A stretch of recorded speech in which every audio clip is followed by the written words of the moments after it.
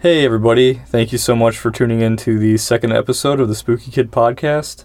This time it's Grace's mandate. She's going to be talking about Umbrella Academy, Book 1, so we hope you enjoy. Today we're going to be talking about Book 1, but there will be spoilers for both the book and Season 1 of the Netflix series. While I love the Netflix show because it has amazing music, it's a more diverse cast, it's super gay, I thought there would be fewer people that knew about the book series, and having read the books enhanced my enjoyment of the Netflix series.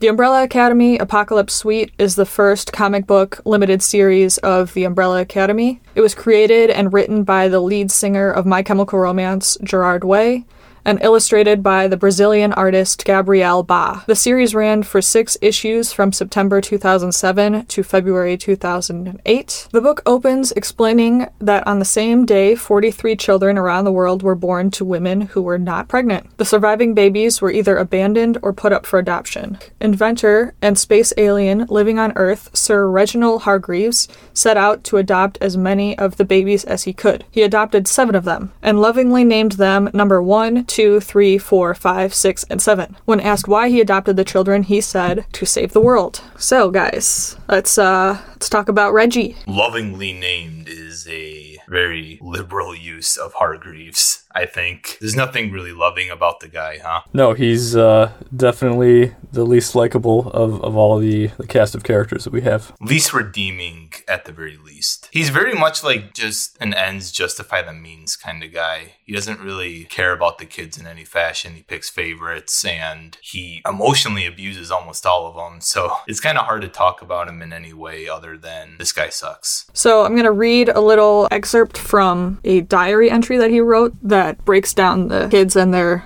superpowers. Number 1, enhanced physical strength and resilience. Excels at everything he tries, particularly aviation and marksmanship, dedication bordering on inhuman, ruthless leadership abilities, my favorite. So, right off the bat, deciding who's his favorite. Number 2, an insolent brat. Ability to hold breath indefinitely is of dubious, if any, use. Not bad with a knife, as illustrated by the amount of gashes in the Caravaggio.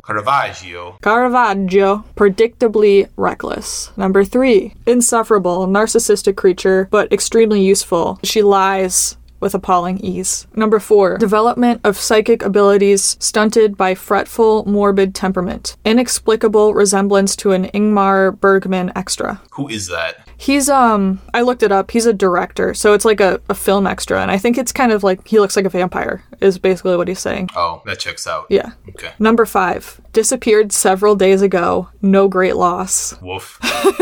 I thought that meant, I always mix up the numbers. I know 5 is like always referred to as 5, but for some reason I thought he meant Ben or 6. I was like, wow, he just doesn't care that somebody died. That would be vicious. Yeah, but it wouldn't be too far off from what he's like known for, you know? Yeah, for sure. Here's number 6. Gruesome but fascinating. Easily manipulated due to enthusiastic, if naive nature. Must learn to suppress my nausea in order to study further. Nauseous around kids. Yeah, well, tentacles, really. Okay, yeah. But for an alien, it's kind of weird, I think. I don't know a lot about aliens, but... Right. Yeah, what a hypocrite. Yeah, kind of sucks. Yep. And the most vicious read of them all, number 7, no discernible talents. Some enthusiasm for music, but mediocre skill. Can hardly even hobble through a Paganini caprice. Utterly useless. Paganini? Panini. No! Panini capricci. A caprese panini. That sounds pretty good. Yeah, I know. I could go for that. We're very Italian. Yeah, so pretty rough stuff. In a way that's not even what you would consider notes from say a biologist in the field. It's more personal than that, which makes it even worse. Yeah, I was gonna say at first it's almost clinical, but it's not. If it was clinical, he wouldn't have useless or... Yeah, no, there's too much opinion in there for it to be useful. He's just being awful. And not a nice opinion to be had. Aside from the favorite, but even that's in its own way screwed up. I guess you could chalk it up to a personality flaw, but it's more of a human personality flaw, and the fact that he's an alien seems to contradict that being possible. Maybe that's why he sucks so much, is because he's an alien. But I don't know. There's some cool aliens out there in the medias. And we don't really know any of his history, so it's possible that this was learned behavior over over years and decades and eons, who knows? Yeah, and he says that he adopted all these children to save the world, but, I mean, this is kind of a spoiler already, but we already said that we're going to do spoilers. His children caused the end of the world and stopped it. So he didn't even, I don't know, He made and solved the problem at the same time. Yeah, I don't know what he would accomplish by treating them so poorly. I feel like it would only make them less likely to have any connection to the world. Mm-hmm. Yeah, it's obviously a big talking point of the characters in the series is how he treated all the kids. Yeah. Definitely not a lot to be had. So I'm going to give a little bit of a summary of the characters and what we're going to be calling them throughout the rest of the episode, because it's too difficult to do the numbers, and their superhero names are just okay. Number 1, aka Spaceboy, aka Luther. Number 2, aka Kraken, aka Diego. Number 3, aka The Rumor, aka Allison. Number 4, aka Seance, aka Klaus. Number 5, aka The Boy, aka 5. Number 6, aka The Horror, aka Ben, and number 7, aka Vanya, who will eventually be known as the White Violin, but that wasn't her superhero name growing up. So, let's jump into the actual book. We're fast-forwarding from their birth. So they're all 10 years old, and we're in Paris. A man falls to his death from the Eiffel Tower. Luther explains to a police officer that the Eiffel Tower has, quote, gone insane and must be stopped at all costs. Luther, Diego, Allison, Klaus, and Ben team up to try to defeat the tower, but it launches itself into space, revealing it has been a spaceship the entire time. Of course. Obviously, duh. Number 7 is in a plane with Hargreaves watching the battle and asks why she can't go down and, quote, play with the others. And Hargreaves says, well, there's just nothing special about you. She also asked where number 5 is, and he answers, the future, I presume, run away from home, no doubt. I can't be sure, nor can I be bothered. After the tower takes off into space, Luther tells Hargreaves that one day he wants to go to space, and Hargreaves assured him that he will. Fast forward 20 years, and we are on the moon with Luther. It is revealed through pictures and news clippings that he was the first child to go to space. We also learn that on a mission to Mars, he was critically injured, and Hargreaves performed experimental surgery on him to save his life. When we see Luther, it looks as if his head was transplanted onto the body of a giant space gorilla. He gets a call from Pogo and returns to Earth. So, should we discuss Luther, the favorite? The favorite quote-unquote son of a borderline psychopath. But Luther is not great. He's almost like a military man. He just is all about duty and like his purpose being the leader of this group that hasn't been together for, 20 years? So he's like 30 now? Yeah, they're all 30. I don't know if he's like holding on to this popularity he had when he was a kid, but he seems to be, to me, a bully that bullies everyone around because he's the biggest and the strongest. Yeah, Luther doesn't have a whole lot of redeeming qualities, but it also seems, and you kind of hinted at this, that he might be the most damaged just because he's the only one who's stuck around. Well, let's not go setting that bar right off the bat, because there's plenty to get into with everybody else, but I think Luther definitely has the biggest conflict between being a leader while also trying to maintain the approval of Hargreaves. Above everybody else, no one really is that concerned with either of those perceptions, so he has to deal with that on his own. That's fair. He has very little self-purpose, I think. Everything he does is either for, again, duty or Hargreaves, even after he passes. Yeah, he doesn't have a really strong sense of self. He gets lost when Hargreaves dies, and he gets lost even before that when he loses his body. He has a strong identity crisis going on, which makes him pretty difficult and wouldn't make for a good leader, because you have to know yourself really well and know other people and have emotional intelligence, and he is lacking in all of those areas. Back on Earth, Vanya gets a phone call from an unknown person telling her that Hargreaves is dead. There's a book on her nightstand called Extraordinary: My Life as Number 7. The person on the phone says they didn't expect she would be upset about his death because, quote, you wrote a lot of nasty things about your family in that book of yours. Then the person offers her a position as first chair violinist in an orchestra. When Vanya asked why, the person on the other line says revenge. Luther returns home to see Pogo, who is a talking chimp, and number 5, who has not aged a day since he disappeared 20 years ago at the age of 10 in Hargreaves' office. They tell him Hargreaves is dead and that something worse is coming. Do you guys want to talk about Pogo? I love Pogo. He's such a counter, I think, to Hargreaves, where Pogo just adds a lot of empathy and like compassion for the kids, where it's entirely lacking with Hargreaves. And he's a talking chimp, which is super cute. Yeah, and he's really cute in the comics. I like him, but he's definitely a better father figure to the kids than Hargreaves. Definitely, yeah. I was just going to say, I don't know how much of a role he had necessarily with the kids being raised, unless that's explained more in the later books. But he seems to be around enough when the kids are upset because he talks to Vanya at one point. That scene is the emotional core of the entire thing, I think. Did we want to explain that scene a little bit? Sure, yeah. So Vanya is crying and smashing her violin, and she says, "I'm so worthless. There's nothing special about me. I'm not like the others. I can't do anything." And Pogo is in her room and he says, "You're right. You're not like the others. You don't need to destroy things to prove yourself. You are special." And that's why there are teardrops on that page of the book. It's just a very pure thing to say to somebody. Yeah, it's just about the perfect thing to say. Coming from a talking chimp, it's just like, it's so crazy, but it works. It's, I guess, a little bit ironic that he's the most human, but he's not a human. Right. That might be what I'm getting at with bringing up he's a chimp, because it doesn't really matter, but... Nobody talks about it. He acts more... Yeah, no one...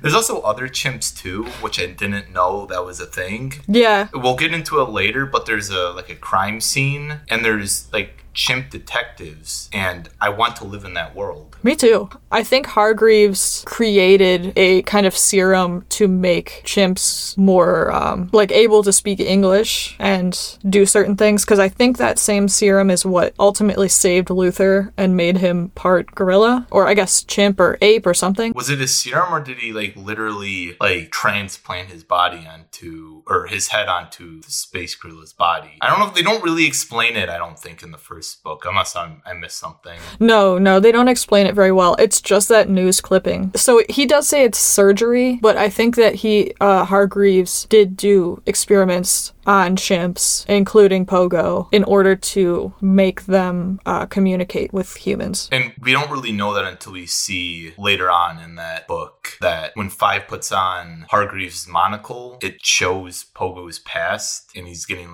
brutally experimented on as a baby. Yeah, that was so sad. Yeah. So the monocle, I read up on it because I was kind of confused about that. But I guess when you look at someone, the monocle shows you everything about them. It's a lot of pressure. Yeah. Which makes his diary entries even worse because he knows everything about them and he still writes those terrible things. Oh, you're right. He knows the emotions that they're going through and how they feel. And is it everything about them up until the current moment, or is it their entire history? I'm assuming it's their entire history because Five looks at the adult Pogo and sees him as a baby getting experimented on. Right, but I mean entire history beyond the present. Oh, the future. I don't know. There's a lot of things left unexplained, which I like it, but I think it frustrates some people. That things are not explained. Yeah. I think that could be a good thing, though, to not explain things. Right. I think in the first episode, we talked about how it's going to be the case with a lot of art that resonates. You still have pieces that are left for the audience to interact with and figure out their own solution to. Everything we talk about is going to have some black turtles. Right. I don't know if things are not explained in this because he meant to not explain them like the turtles. He intentionally did that, or if they just haven't gotten to it yet. Either is interesting, but I guess we'll see how it develops in later books, too. Yeah, all I can say is it doesn't seem like it's an accident. I think that Gerard, the author, likely has all these answers, but he's just going to selectively reveal them or not reveal them as the books go on, or even as the TV show goes on, because he has a hand in writing that as well. And he actually has revealed certain things in the TV show that answers questions that I had about the book. I'll be very cryptic about that. keep the mystery. Getting back to Pogo really quick, I just want to say that because he's technically an experiment of Hargreaves, that it's unfortunate his empathy doesn't translate or it doesn't rub off on him in any way, given that it's not that he couldn't see that interaction happen between Pogo and the kids, it's that he chooses not to shape his own dealings with them to fit more of that role, because we don't really know, but it's clear that it's not a harmful way to be. It's not going to make them less capable of saving the world. To be empathetic with them, or to like treat them as people, essentially. Right. Yeah. I think he probably sees what Pogo's doing and then does the opposite, because I think he thinks that they need a sort of discipline force. Yeah, because I don't think he really believes the kids as kids. He sees them more as an end to a means, and Pogo sees them as these superpowered children, you know? He's way more like Professor Xavier from the X-Men. He's like a teacher, but he acknowledges that they have abilities. And with that type of character, it's hard to know if fate is intrinsically wrapped around them because they have all this knowledge, or if fate is a separate mechanism that they happen to think that they can predict or carve a path toward certain outcomes, as far as how he sets the kids up as, you know, for saving the world, and with Professor X and how he handles the X-Men.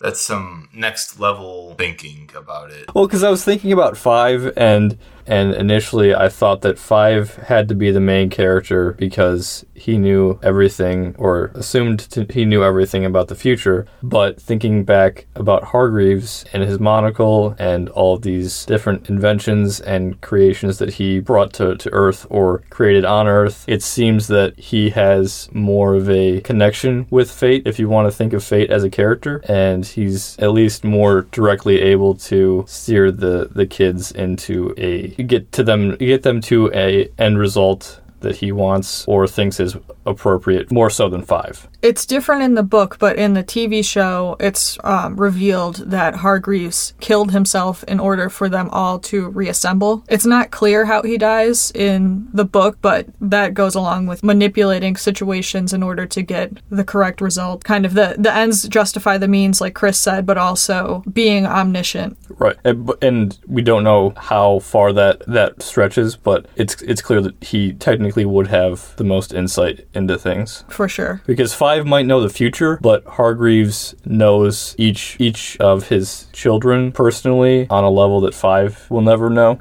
Right, and 5 knows that the apocalypse happens, and he has a date, but he doesn't know how or why the world ends. So his knowledge is pretty limited. But it's interesting that Hargreaves knows. Like, how does he know? I don't know if he does know. Well, because he says save the world. That's why he adopted the kids. Did he say that just because they were going to be like the Avengers, like Earth's protectors, or that he knew there was going to be a date that had to be changed? That's a good question, and there's no clear answer to it because, yeah, it could just be something to say in that look to this group in order to provide, like you were saying, protection in times of clear danger, or when things seem to be coming to an Armageddon event. Something to think about for sure. Definitely.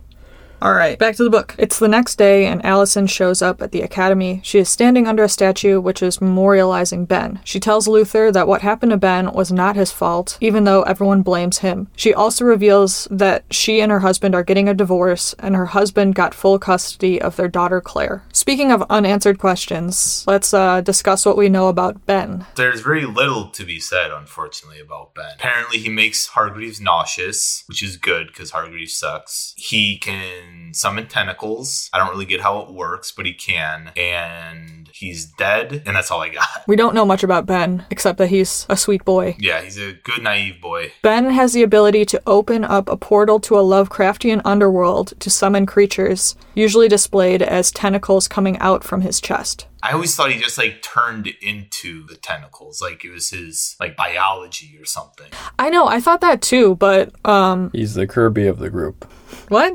Yeah, Kirby's stomach is its own pocket dimension, and essentially Ben has the same ability, but he's instead of opening his mouth, he's just opening up his abdomen. Like actually, it's not just he has a big stomach. He's like sucking up things into like a wormhole. Yeah, more or less, as far as I understand it.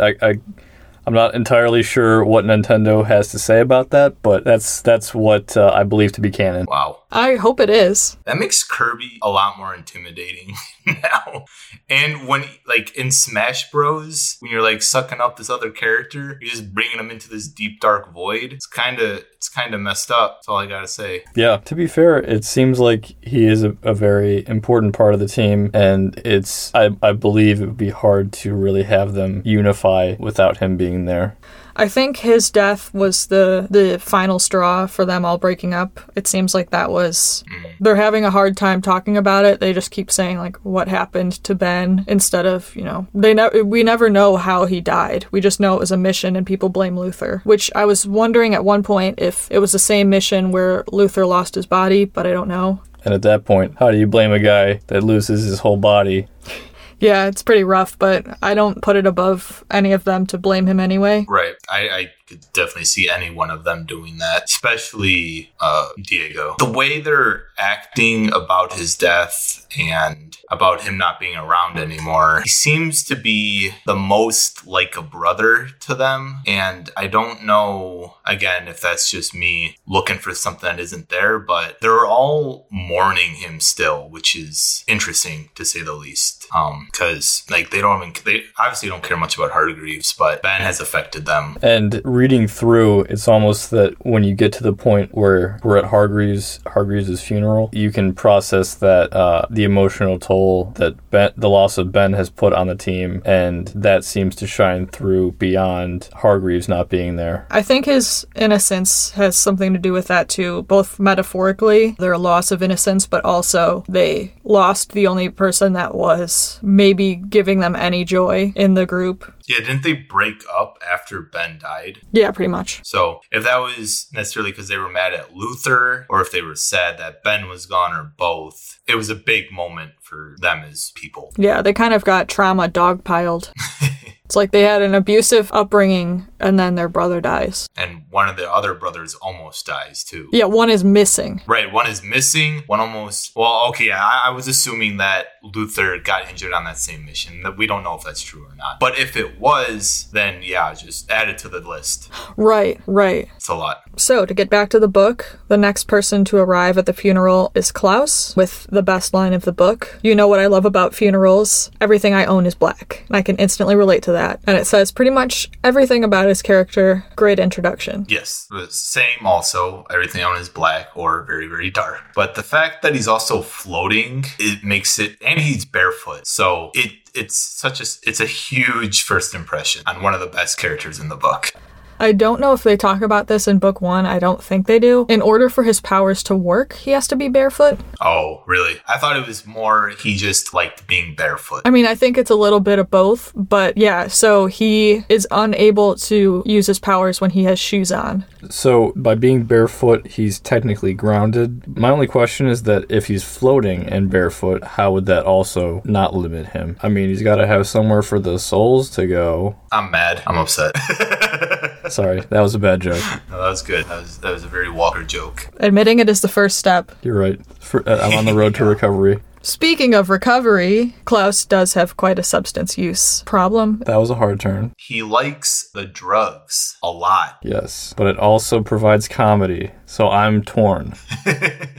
If you really think about it, it's kind of sad. But if you just see it at face value, you're like, huh, that's funny. Because he has some good lines about it. There's a line later where Klaus is talking to Allison and they're talking about going out to look for Vanya, I believe. And he says he's going because he's done so much cocaine. When he closes his eyes, he sees centipedes. And his face when he says that is so deadpan. His face doesn't change between the panels. Just him looking 1,000 miles away, looking at centipedes. It's great. I think he actually says speed. Oh, speed. Yeah, he does speed. Yeah, that's it. And he eats speed. He was saying he eats the speed. Right. And I don't know why, but the eat got me. It's so good. That phrasing makes it seem like he has to take a lot of whatever it is to get to that state of high. Oh, sure. Possibly. Yeah, but he's still standing and able to say, I'm coming with you because all I see are centipedes. True. I would say that's probably second best line in the whole thing. So Klaus gets number 1 and number 2, and Pogo with his lovely quote maybe gets 3. Right. Klaus is not wholesome at all. Like, if we're comparing them, but yeah, very quotable guy. He's also the biggest anchor as far as being actively involved with the team and helping them during the later fights with the robots I'm thinking of specifically, where they're all, I believe it's him, Luther, and Allison are hiding behind an overturned truck, and he more or less is saying that he doesn't want to do anything. Yeah. He does a lot more later on, like surprisingly more. But yeah, in that scene, he's useless. Mm-hmm. I mean, I don't even really know what his powers are, to be honest. I know he can levitate and he can talk to the dead. He has a lot of powers, which we kind of find out as we go on in the book. They kind of just keep adding something to it without really explaining it, which is fine. It's like a show don't tell. But I guess he has like telekinesis, and then he can like host ghosts that like take over his body, which they hint at later. When they're fighting the Eiffel Tower, which just sounds hilarious when I'm saying it out loud. Pretty ridiculous. They're all wearing these like levitation belts that Hargreaves invented, so they're all flying. He's trying to summon the guy who actually created the Eiffel Tower in order to get information from him, which doesn't actually end up working. But as he's trying, you see Ben flying kind of under him, using his tentacles to hold up a Ouija board for Klaus, and it's so cute. Oh, I missed that. That is really cute. I'll post a picture on Instagram of it. I don't know if he always has to use a Ouija board, but I think that's what his hand tattoos, one that says hello and one that says goodbye, is a Ouija board reference. Oh, I thought it was just him being sassy. I think it works both ways. Yeah, I guess it's double meaning. And maybe why he has those tattoos is how he can summon it without the Ouija board. Kind of like a Full Metal Alchemist moment. Oh, good connection. I love it. It's great. Thank you. That's like my one anime reference I can make. So there you go. Well, I made you watch Beastars too, so we'll find something later that we can talk about. Furry Twilight. Beastars. Yeah. Ben and Klaus seem kind of close. I don't know if that's me still reacting from the show, but they seem like they have a little bit of history in the books. They do have a connection. I think they're the two creepy siblings. Ben doesn't embrace it as much as Klaus does, but even when they show the picture of all the babies lined up, Ben and Klaus are kind of like gray colored, and everyone else is more white person flesh toned. Yeah, Klaus is straight up white, which I think in my notes I wrote Klaus looking pale as a baby. Yeah, they're like the monster siblings in a way. Yeah, they have a good duo going. And yeah, in the show they're better connected because Klaus can summon Ben using his powers. But as a minor spoiler, they do have that sort of relationship in the later books. That's good. I'm glad that carries through. I think it's important for Ben to still be around, not just in memory, but also to have some kind of role, because he is a character worth having in the book. Right. For sure. Definitely. So, is this the part where I confess about Comic-Con? Yeah, we can get into it. Grace here is a big fan of Klaus, which is, we could almost say is the elephant in the room, and I'm surprised we haven't talked about it yet. Would you like to expand upon that, Grace? Yeah. Well, I'm wearing a Klaus t-shirt right now. Yes, that is true. And in the before times, we all went to the Chicago Comic-Con, which is also known as C2E2, and I dressed up as Klaus. It's so embarrassing.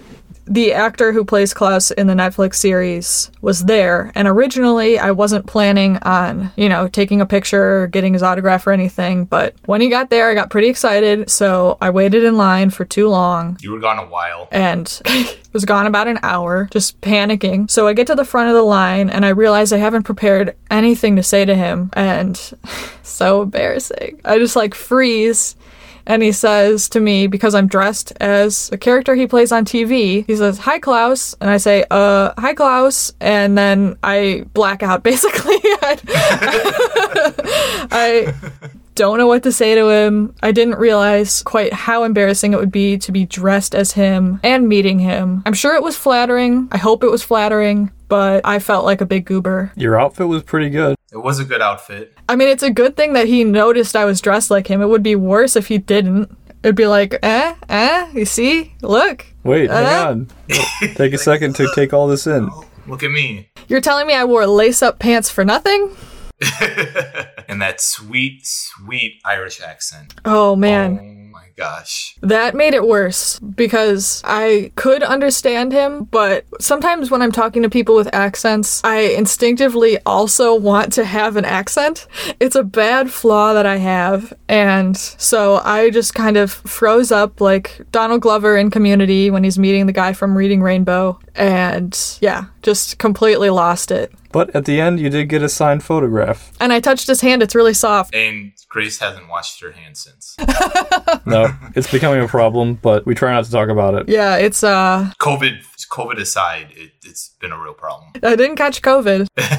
Maybe there's something there. Maybe. All right, now I'm done embarrassing myself. Let's move on. Story time with Grace. Catch you next time. Oh, man. Chris's brother was also there. We love you, Al. Aw, he was so happy to be there. Yeah, shout out to Al. So back to the book. We are at a nearby carnival, and a bunch of flying robots, the Terminauts, appear out of nowhere, warning civilians who really don't care that the Umbrella Academy is likely going to reunite. Jump cut to number 5. It's a flashback of him in an apocalyptic wasteland, and he says, "Dad always warned me not to go too far into the future because he told me I could never go back. And even though I hated and tried to prove him wrong, I knew I shouldn't have run away from home because what I found wasn't just a place where I could hide. What I found was the end of the world." Number 5 said it took him a while to realize he was the only person left alive, and at first he really enjoyed being able to do whatever he wanted. Quote, "There was no one to tell you what to do, no one to make you feel small, no one to make you wear a mask." He did eventually realize that this was a terrible situation. He went to the library and found the book written by Vanya. He says, "I saw how bad things had gotten, how everything had gone wrong, how number 6 had died, how we had failed, and I decided to go back." It took him 50 years to figure out how to get back, but eventually, with the help of a mannequin named Dolores, he figured it out. Something went wrong along the way, and he is now back to the present, but in a 10-year-old's body. So it looks like we do get past COVID. You know, nobody, if we're going off of what 5 is saying, no one to make you wear a mask. If we want to take that more literally. Wow. It's good to know. But everyone's dead. Oh, dang it, Chris. You're right. But not from COVID. Wear a mask. Will we never escape this nightmare? We have to. So is 5 an anti-masker? That's another good question. I had that same thought. Let's try not to get too far into it. But. Oh, wear a mask. Not because Hargreaves told you to, but because doctors do. So, 5 definitely brings a more existential edge to things. I do say so myself. I'm pretty fond of that line about not only finding a place to hide, but finding the end of the world. It is... It's a very singular type of loneliness, which is obviously beyond being cut off from people. There's just literally no one, and that I think makes 5's situation and his whole outlook a pretty interesting thing to process and to see his reaction to things. So to have his character reunite with everybody, it's interesting to see how he behaves with all of his siblings because of what he's been through. He definitely has a lot more agency than all the other characters because obviously he saw what happened if they don't fix this. So he's the only one really taking it seriously. Right. Saw and also felt the impact. Yeah, experienced. Right. But on an emotional level. And maybe I wonder if that is more what's driving him as opposed to the reality of things. It's more of his avoidance of that emotional harm, potentially. Or like he doesn't want to have to experience that again. Right. And know that as how he'll live out the rest of his days. I mean, it's probably the bleakest thing that one could imagine. Especially as like a human, because we're like social beings, right? That's what they tell us. Yeah, like solitary confinement, I think, is one of the like roughest punishments you could like have to experience in life. So the fact that he had to do that for 50 years is insane. And for him to not be just like a blubbering madman is kind of impressive.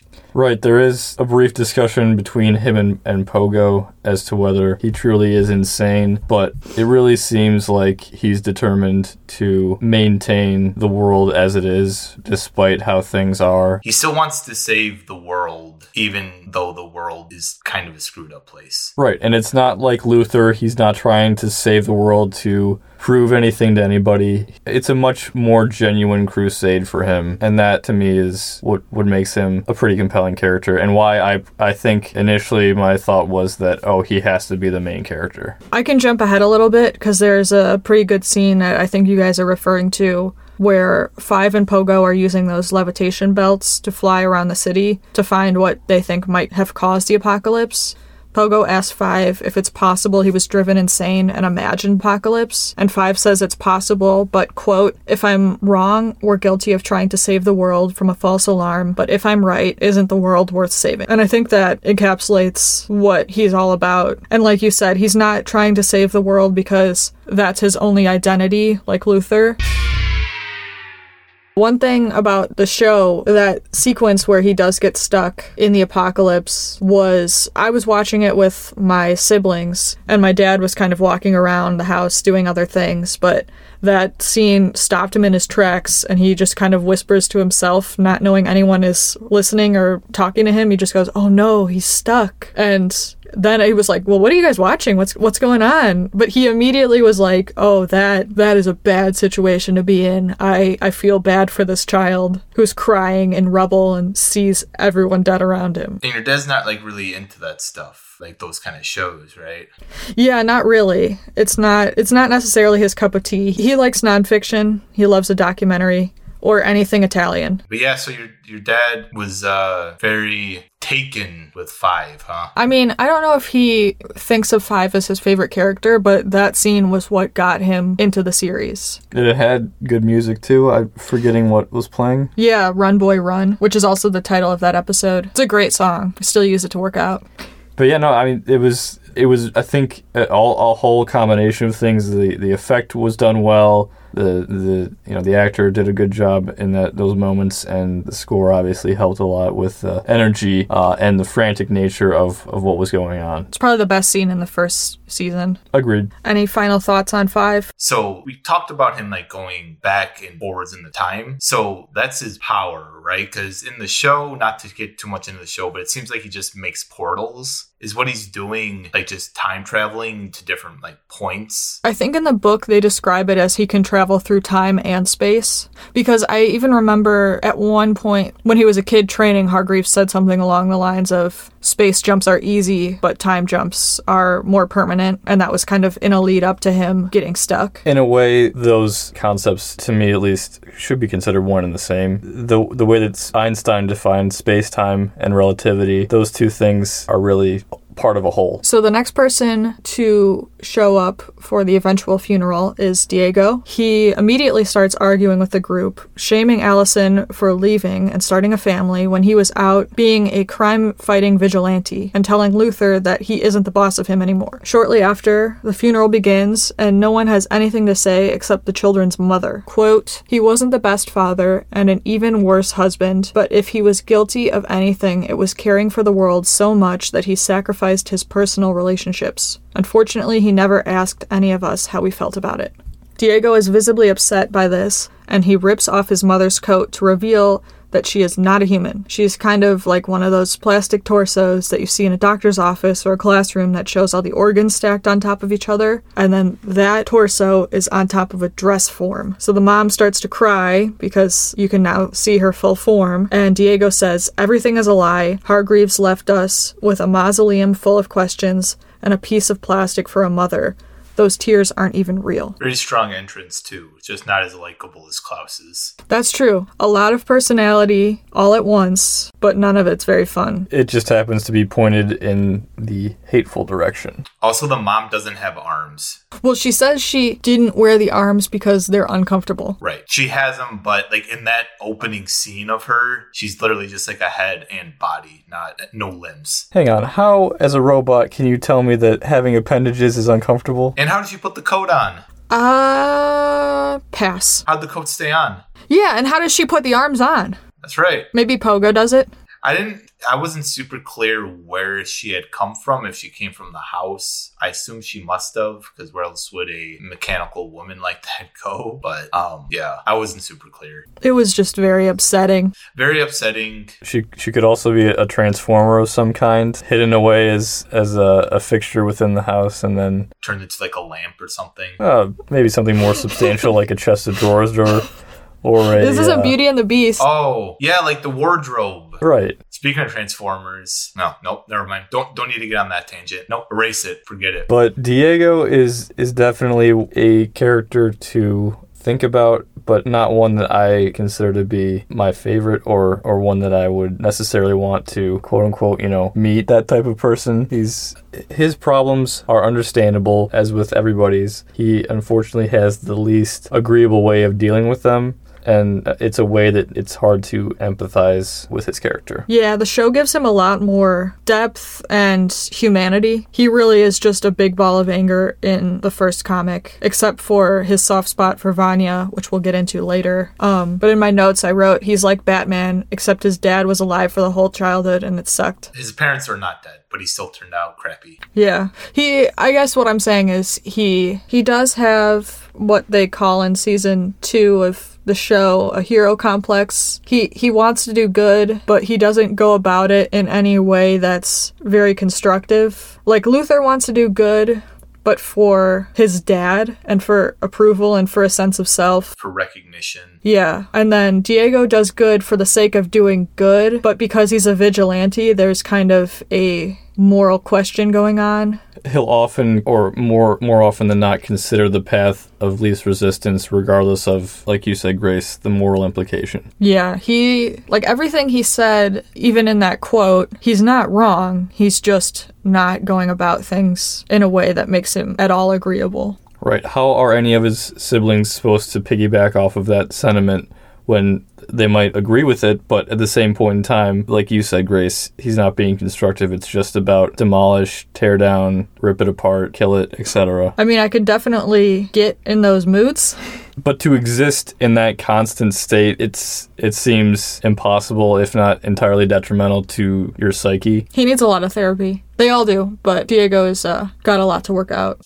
If we're talking D&D alignment scale, Diego is chaotic good, I think, because he wants to do good. He's just flies by the seat of his pants. And like you guys were saying, he's very like passionate about it. But again, like how you were saying, Grace, he's not very constructive with it. He kind of just does what he feels at the time and then deals with the repercussions later. Yeah, he is a chaotic good. Or he doesn't deal and leaves destruction, and things will end up where they are, and it is his responsibility is not to reassemble whatever it is that he's torn down. In a way, he's kind of inherited the ends justify the means attitude of his dad without realizing it. What is interesting is the difference between book Diego and TV Diego, and how TV Diego has a very loving relationship with their mom, whereas book Diego seems to have nothing but spite towards her. I don't want to get too much into the show versus the book, but it's a very compassionate relationship in the show with him and the mom. I don't know what exactly she did in the book to make him so, I guess,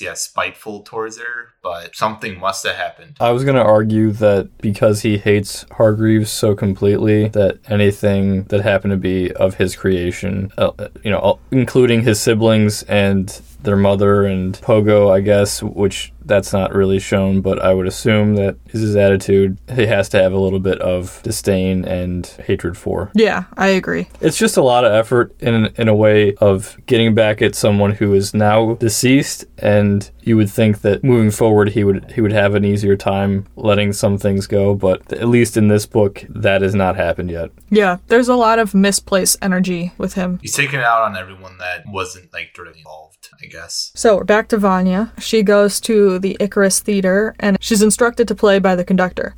Him and his creepy masked orchestra applaud after she finishes playing, and the conductor tells her that he has composed a piece of music that could bring about the end of the world. Vanya tells him essentially to F off, and the conductor says to one of his musicians, quote, "She is most likely going to go to her family for comfort, in which case we should expect her back very soon," end quote. Back at the academy, the team hears an explosion in the distance. Klaus flies up to see that the carnival is on fire. Luther knows instinctively that it's the robots that were programmed by their enemy, Dr. Terminal, to activate if the Umbrella Academy ever reunites. They realize that that means Vanya must be close by. Allison has a flashback to when she was a kid. She was kidnapped by Dr. Terminal, who was diagnosed with a rare disease that eats a person from the nervous system to the brain. He was given 2 months to live by doctors, so he created a device that could convert matter into energy that would feed the disease and keep him alive. He then returned to the doctor's office and devoured the doctors with his device. He was incarcerated and escaped by absorbing a reporter, the cell bars, all of the guards, and the warden. Afterward, he kidnapped Allison and devoured one of her arms before getting defeated by Luther. We actually don't know how she ends up with 2 arms again, but likely she was able to use her powers in some way to get it back. So she kind of leaned over to the nub and said, "I heard a rumor that I had another arm again." I actually think so, yeah. When I first read the book, I thought she just had mind control powers, so she was able to convince anyone of anything, but it seems like she can actually cause physical things to occur just with her voice. It's hard to have a character that can bend reality that much, and I think that there's a lot of plot holes because of that. There were even memes where people said the series would be 1 page long if they just said Allison said, "I heard a rumor there wasn't an apocalypse." For those of you who haven't read the books or watched the show, Allison is I guess you would call her a reality bender. She can change how things occur by saying, "I heard a rumor that," and then ...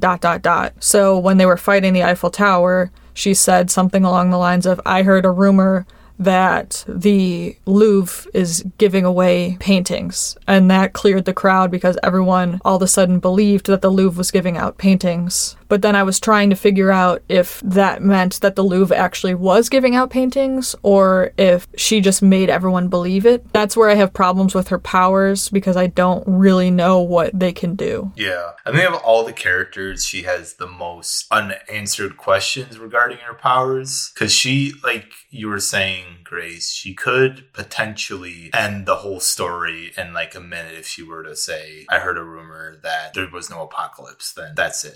But she might have, because a lot of times in media, there are like levels of reality bending. Sometimes people can't change everything and anything, but they can small time change things. Like there's this online wiki called SCP. I know this is going to be a weird tangent, but there are reality benders in that also. And there's this story regarding one where she can only bend reality by... She was an author. So there's this reality bender in SCP where the only way for her to bend reality was by writing it down in a book. And she would publish it. Someone would read the ending. And that ending would happen to that person. And that was the extent of how she could change reality. So it could be something like that where maybe she could change the world, just chooses not to, doesn't think she can, or she just isn't actually able to. Yeah, I think that she needs better definitions to what her power is in order for readers and viewers to believe, like have any sort of suspension of disbelief that her powers are legitimate. And a clarity in her case, I think, would provide with a better understanding of how she fits into the team, because on one hand, she's technically just a master manipulator, but if we go so far as to say that she can influence reality, there's bigger implications and obviously more that she could do with her ability. And in conjunction with that, we don't know the range of her power. So if she were to say something that's prefaced with, I heard a rumor. How many people does that actually reach? If she were to, say, to project her voice somehow through a PA system or the radio, what have you, would that also influence people that heard that audio if it was live or if it was recorded? How does that work? Again, these are nitpicky and probably not necessary to answer, but it's still something to think about that gives more questions to the reader. Not that we don't already have enough, but this is just one more thing to add on to that pile. But as a character, and going back to the side of a master manipulator and her relationship with Luther and what she does to him, I think that in and of itself is probably, it's an expression of her struggle, but it also shows that she's more willing to give in to these negative impulses as opposed to suppress that. And it's also, it might have been what caused her to lose both her husband and her daughter. Yeah, they don't explain it in the book how she lost her husband and daughter, but in the show, they say that she uses her powers on her daughter, and that's what causes her to lose her daughter and also get divorced from her husband because they had made a promise that she wouldn't use it. And I think that that's more or less what we're supposed to infer from the books as well, is her powers are kind of ruining all of her relationships because she has this easy out. I think in the show, she says, I heard a rumor that you were very sleepy. Like, her daughter wouldn't fall asleep, and that's what she did, but it's a slippery slope. And I think that the only limitation they do give Allison is her fear of consequences. So she won't use her power because it's kind of like when you do the 3 wishes with a genie. You don't 100% know how things can be interpreted when you make these commands.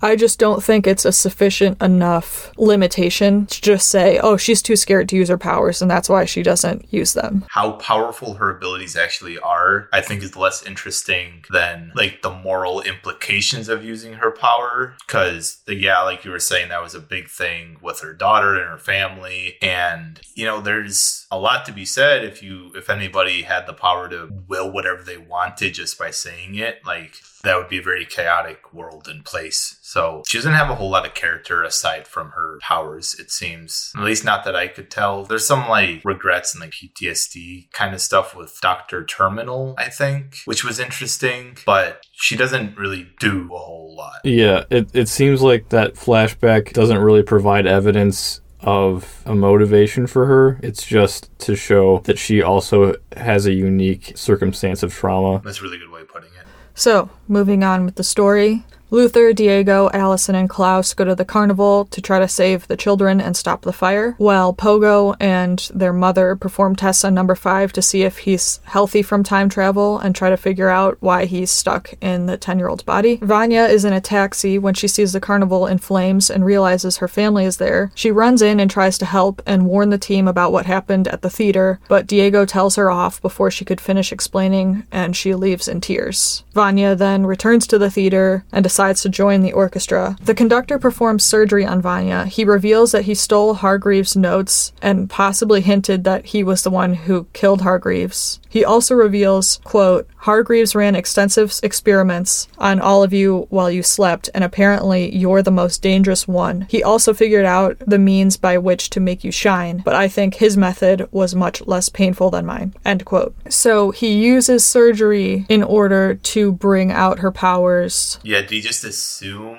that she had powers and Hargreaves was hiding something? How would he have known that was the case? To have that fixation and to maybe make that leap, because clearly Hargreaves picked these 7 individual children specifically, and if she wasn't chosen at random, then there had to be something unique. It's just, if he knew exactly what that was somehow before getting Hargreaves' notes, it's not clear.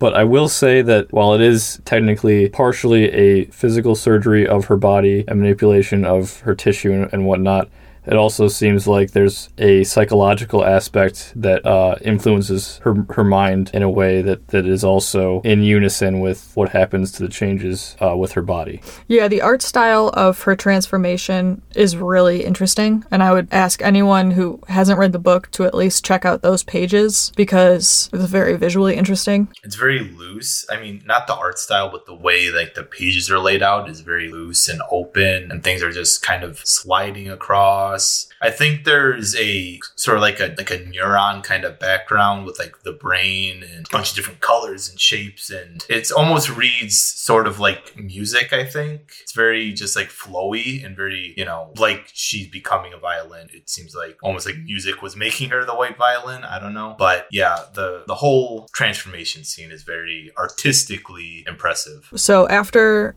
she goes through the transformation, her body becomes solid white and she has markings resembling a violin on her body. And she's also kind of like violin shaped. It's kind of sexualized, like, because she gets kind of that hourglass figure, but it's really cool looking. It's very striking. For sure. I mean, she looks really cool. She is asked to play a new violin by the conductor, and she plays one note, and it rips the conductor in two, killing him instantly. So I guess what we can assume her power is, and they elaborate more on this in the show, but she can convert sound to energy, and that's what gives her her powers. It's funny because her powers are almost a parallel to Allison's, in that they have the same effect if you think of your voice being sound waves, and her voice can manipulate both the minds of people and reality to some extent, whereas Vanya just has this ability to tear apart reality. That's really interesting. I didn't think of that. Yeah.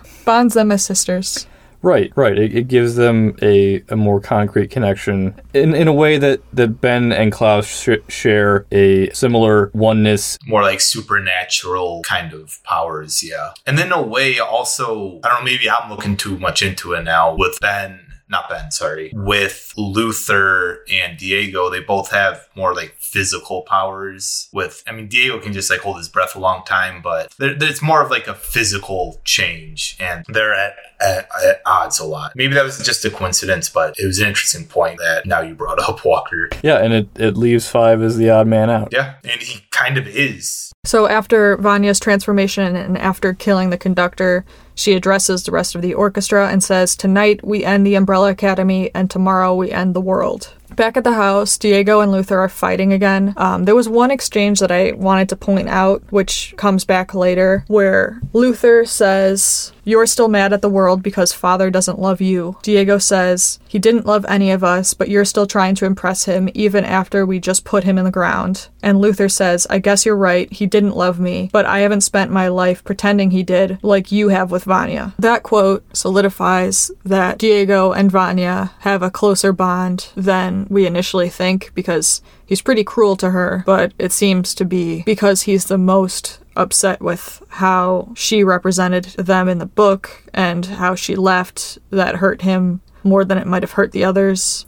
because Diego cares deeply for her. And we'll get more into that in just a little bit. So Diego storms off and talks to his crime-fighting buddy, who tells them that a lot of concert violinists had gone missing. He immediately freaks out and hurries to Vanya's apartment and finds the name of the theater on a notepad. Cut to Allison and Luther watching over the city on the academy rooftop. She talks about her daughter, but Luther is too focused on the battle, and he makes her feel bad for freezing up and is worried that Allison doesn't even use her powers anymore. Allison, who's frustrated and upset about her divorce, and Luther being kind of a jerk, says, "I heard a rumor you wanted to kiss me since you were 8 years old." Then they kiss, and we see Klaus is hovering overhead, and he had seen the whole thing. So that is pretty messed up thing to do to your brother. That's where the moral questionability comes in with her powers, because I don't know if she did it because she was lonely or if she was mad at him or what, but she did it, and that doesn't seem to have been his choice. So it's definitely not great. Yeah, there's a lot of ambiguity around whether he had natural feelings for her or if she rumored him the entire time. In any other scenario where we're talking about two people that don't have these types of powers, her just saying that line minus the "I heard a rumor" is a possible lead-in for them to kiss. It's not far-fetched to say that, that wouldn't be a natural sort of line or something that you would see in like a movie or something. Yeah, the first time I read the book, it actually didn't click to me that she was using her power. I just thought she was saying that. Right. I agree that maybe for anyone else, But, like, she's 30 now. She has to know. Right, and Luther doesn't seem that he's in that kind of mood, so it's a very sharp turn. Yeah, I wanted to mention that this is, like, the first time when this happens, when she kisses him and uses her powers on him, that he shows a vulnerable side about his appearance and about how he, like, feels to the world. He says something, "Look at me, Allison, I'm like a man stuck on a giant gorilla's body," or something. Like, how can I relate to you? And then she does that. So I don't know if she was doing it to make him feel better or something, but there's a lot to be said about it being right after he's vulnerable. She exploits an in because he was saying something along the lines of like, "Oh, I wish I had a wife and daughter too, but I'm too busy, saving the world and doing all of this stuff, and I'm an abomination, so this is all I have." And when he says, "I want to have a wife," they show Allison's face, and she immediately kind of softens and then chooses to use her power to make them have a relationship, which maybe they had normally or maybe they didn't. We don't really know. Yeah, so definitely kind of dicey. Something to think about for sure. So before anyone can process whether or not that's incest, Vanya shows up at the house with the rest of the orchestra. She plays her violin and it shatters all the academy windows. She continues to play and it destroys Ben's statue. Pogo screams when it gets destroyed and Vanya turns her attention towards Pogo. She says, "You were right about me, Pogo. I am special." She then plays her violin again, which literally blows his brains out. 5 witnesses all of that, looks into Vanya's eyes and realizes that Vanya is the one that's going to end the world. It was a very upsetting and gruesome scene with Pogo. Like, they don't really pull the punch there. Like, they show everything inside his head coming out. Yeah, and it's like half of the page. Yeah, it's a big moment. Big mood. No. I mean, she is expressing herself beyond just the written word. So, yeah, it's a big mood. Literally a big mood. Yeah. Big mood coming from Walker, too. I mean, like I said, up until this point, her only outlet has been this book. And to now be able to utilize her untapped abilities all at once, really, it is a big mood. No, you're right. You're right. No arguments. So that ends a chapter, and then the new chapter opens up. Vanya is back in the theater practicing, and Diego is watching from the rafters above. He jumps down and holds a knife to her throat. She asks what he's doing, and he says, quote, "Stopping you from doing something stupid. Tell me why I shouldn't slit your throat." She replies, "Because I love you," and he freezes up. Luther, Allison, Klaus, and 5 storm in. Allison tries to use her powers on Vanya, but Vanya slits her throat with her bow. Luther flies off with Allison, trying to get her help and save her life. Klaus, disguised as Hargreaves, taunts and berates Vanya for not even ending the world correctly, but Diego interrupts him and professes his love for Vanya. While she's distracted, 5 shoots her in the head with a revolver. Klaus then admits that he wasn't actually able to summon Hargreaves, and that he was just acting because Hargreaves was too stubborn even beyond the grave. Yeah, and that's where I was mentioning earlier about another one of Klaus's powers that are just kind of like peppered in throughout the story, that he can then like call upon the dead to like talk through him. But apparently Hargreaves was too much of a jerk to do it as a ghost. Yeah, or Klaus was high, or both. Yeah, or that too, yeah. Because I'm sure he's able to find a balance between using his abilities and also having a bit of a buzz going, but more often than not, I'm assuming that the scales tip in one direction. So they're able to stop Vanya, but realize her song broke off a piece of the moon and it is hurtling towards Earth. Klaus is able to stop it with his telepathy, which surprises everyone, including himself. In an epilogue, we learn that doctors saved Allison's life, but she will never speak again because her vocal cords had been completely severed. Vanya also survives getting shot in the head. Her memories and motor skills will likely still be intact, but she may never be able to play her violin again. Meanwhile, Luther, Diego, Klaus, and 5 return home to see that the Eiffel Tower has fallen from the sky and completely smashed the academy. They make some jokes, and that ends the book. I saved our Vanya discussion for the end because I think it's important to witness her entire arc before talking about her character. What are you thinking, Chris? I don't know, she just seems very tragic to me.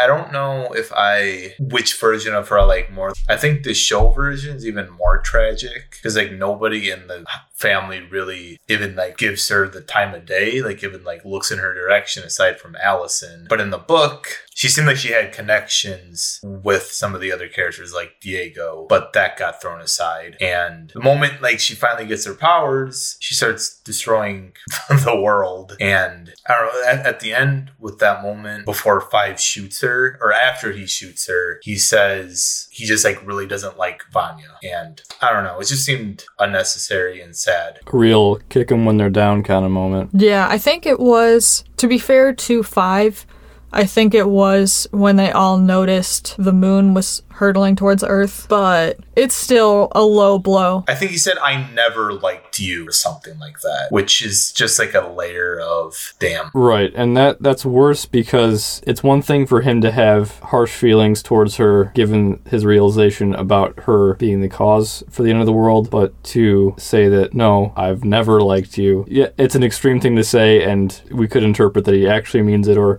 it's just what he decides to use in the moment. But for him to be genuine about that is probably the most upsetting thing. And all the while, going back to the very beginning, Vanya just wanted to be a kid with the rest of them. She wanted to go down and help them, when they were fighting the Eiffel Tower, she said she just wanted to go down and play with everybody. Why wasn't she able to do that? And that really never happens, at least in this book. And to me, like you said, Chris, that makes her probably the most tragic character because of her consistent placement as an outsider in a group of technical outcasts who are still in and of themselves forced to or have to save the world. It's full of people that they might not personally be able to relate to, or who might not necessarily think the best of them, and yet they're still having to risk their own safety and their own lives for the planet. It's interesting that he says she's like an outcast in a group of outcasts, because that's, she's technically the most normal, at least what they initially thought, that she didn't have powers, but they all treat her less than because of that, which is sad that she can't even be normal in normal society, but can't be herself with her family. Right, and do we also, as a reader, do we also take in that the circumstances of your birth automatically define you in that way? It's kind of hard to avoid it, but they don't make you who you are. They give you like a starting off point, I guess. I think that they are outsiders from the moment that they're birthed, just because of that strange circumstance. I mean, there's an entire religion based upon someone being born in similar circumstances, so I think that they're automatically going to be the other. It's just a shame, going back a little bit, that as all of them grew up, they gained their own autonomy and they were rebelling against Hargreaves, but none of them rebelled to be kind to Vanya. They all were like, everything Hargreaves taught us was terrible, we hate him, but Vanya still sucks. And you're like, what? Guys. Right, that's where I think she's so tragic. It's that even after everything, you think that would have brought them closer together, but it just made them all like individuals in like the worst kind of way. Yeah, that can be said for all of them. Even with her powers, it still feels like, without saying it, everybody in the group still thinks that Vanya will never be one of them. Because now she's too powerful to be an equal, instead of not powerful enough. Or at the very least, she's least likely to want to conform to that group dynamic because she has such strong abilities that she can stand on her own. Well, thank you guys for indulging me. Yeah, thank you for sharing the book with us. I think it's a quick read, and it's definitely worth it. Even if you have seen the show, or if you haven't and want to see the show, it's all worth it. Yeah, I think it's a great companion piece to have both. It's fun for me, particularly, to pick apart the differences between the show and the book and see where they expanded or where they like changed something, and definitely get a lot of that in this series. Yeah, we could have a whole other episode just doing compare and contrast, because there's a lot, and I think each decision that they made when there's a difference adds a lot of depth one way or the other. There's a lot of discussions that could be had, but I'm super glad you guys enjoyed this superhero comic. Yeah, I don't think I would have read it otherwise, but I'm glad I did, because like we were just saying with the differences, it reads more like an old-timey like superhero show almost than it's not grounded. And I think that's what makes it so fun, is that it's very over the top and weird and very like artistic. Yeah, the villains especially seem old school. They're very mustache twisting and curling kind of like devious villains, which are a lot of fun. For the people who obviously can't see us right now, Chris did actually twirl his mustache. I did. It helps. It helps me think. We'll move on to a video format in the future. No, we won't. Hard pass. No, we won't. I don't know why I said that. All right, well, thank you guys so much for listening. This has been our episode on The Umbrella Academy, Book 1, Apocalypse Suite. Tune in next month for Walker's Mandate. You can follow us on social media at Spooky Kid Pod on Instagram and Twitter. Chris, where can we find you? I am on Instagram at ChrisAmbrose80. I draw monsters and different kind of stuff like that. So if you want to see some art, check me out. And Walker, where can we find you? You can follow me into 2021. I promise that this year is a lot better. It's a low bar. It is, but we'll clear it. Bye. Bye.